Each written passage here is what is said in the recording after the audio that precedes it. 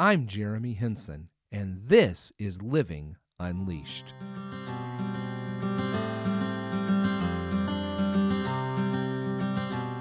Welcome back. I am Jeremy, and this is episode 49 of the Living Unleashed podcast, where we are awakened to the reality of a passionate life that is defined by hope, filled with joy, marked by peace, and walks in freedom. In short, the abundant life that Jesus promises. I am so glad you're with us as we continue on this journey this week, working through the purpose of living unleashed. Yesterday, we talked about being awakened to a passionate life. Today, we're talking about hope. Because, part of living unleashed is that you are living a life that is now defined by hope. So that brings about the question, what is hope? Now, if we define hope based on how we use the word in our everyday conversation, we would say that hope is merely another word for wishful thinking, because that's really how we use it. Just think about it for a minute. I might say something like this: I hope to get to go to the game on Friday night. Now, what is that communicating? Is that communicating that it's a definite fact or a definite reality that I'm going to get to go to the game and I'm just looking forward to that? No, it's usually that there's something contingent upon it, like whether or not I get off work in time, whether or not I'm feeling better because I've been feeling under the weather, or whether or not the weather holds out so that the game is still on. Maybe you say something like, you're heading to a new restaurant that you've never been to before, but someone's invited you to go there, and so you say, I hope they have spaghetti at that new restaurant that we're going to for supper. Now, see, what we're communicating is that what we want the desired outcome to be. I mean, that's what we're saying. This is what we hope the desired outcome is. But for one reason or another, we are uncertain as to whether or not that will be the actual case. We are uncertain as to whether that will become our reality. We just wish that it is. It's wishful. It is wishful thinking. Now, in Scripture, we are told that our hope is in Jesus. This gives us all sorts of hope for both the present and the future. I have the hope of being joy-filled and at peace, not because Jesus might do it if he feels like it, but because he has promised it to me through his Holy Spirit. See Galatians 5. The fruit of the Spirit is love, joy, peace, patience, kindness. These are the gifts that become a part of my life because I'm following Jesus and the Holy Spirit is active and I've turned my life over and I'm living by the Spirit. This is what I have the hope of having if I allow the Spirit to reign in my life. I also have the hope of the resurrection to come, not because it sounds like a nice thing that somehow satisfies my need for a happily ever after, and it would sure be nice if it would happen, but because Jesus is resurrected, and he has promised that I will follow in his footsteps. He said, the Scripture says, he is the firstborn from among the dead, and that we'll have bodies just like his. So, therefore, scriptural hope is not wishful thinking. Scriptural hope is a hard reality that is grounded in the resurrection of Jesus Christ and in his defeat of sin, death, and the devil.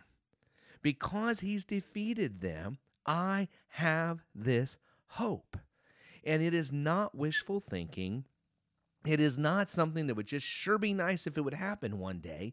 It is the very promise of God. And because of this hope, it changes and transforms my life. Because when you have hope for a better future, you will have a better present. Let me say that again. when you have hope for a better future, you will have a better present. You see, as I begin living my life as if this future that is in store for me is already a reality, because it is. That's why we have the fruit of the Spirit. You see, I get to live with love and joy and peace and patience and kindness and goodness. I get to live with all of this because I'm already living into a new reality. Because what the world brings is hardship and heartache. What the world brings is destruction and chaos. But God brings something different. So even though I'm still living in my present, even though I'm still living in a world that is defined by hate and anger and brokenness and defeat and chaos and all of this stuff, I'm living in a new future because of the hope I have. And so therefore I can live with a new quality, with these other qualities in my life because of the future I have. So see, when you have hope for a better future, you will have a better present. And so why can I be filled with love and joy and peace and patience and kindness and goodness and self-control and all those things? Because the Spirit is in me. I am living now in the kingdom of God, even though I'm still in this world, because I've come to Christ. He came to announce that the kingdom of God is at hand. And so I'm living into a new reality. It's not wishful thinking. It's not something that I just hope will happen one day. It's something that I am promised will happen in Scripture. It is the reality that I am living into presently. And so it changes my present. And I have a better present because of this hope. Does that mean all of my problems have disappeared? Does that mean all the challenges that come at me because of this world have disappeared? Absolutely not. But it means I have a new strength to face them. And I have the hope of something that is coming. And so therefore, it affects how I live today. Do you have that hope? Man, I want you to have that hope, because see, when you have that hope, you can live unleashed. You can't live unleashed without hope.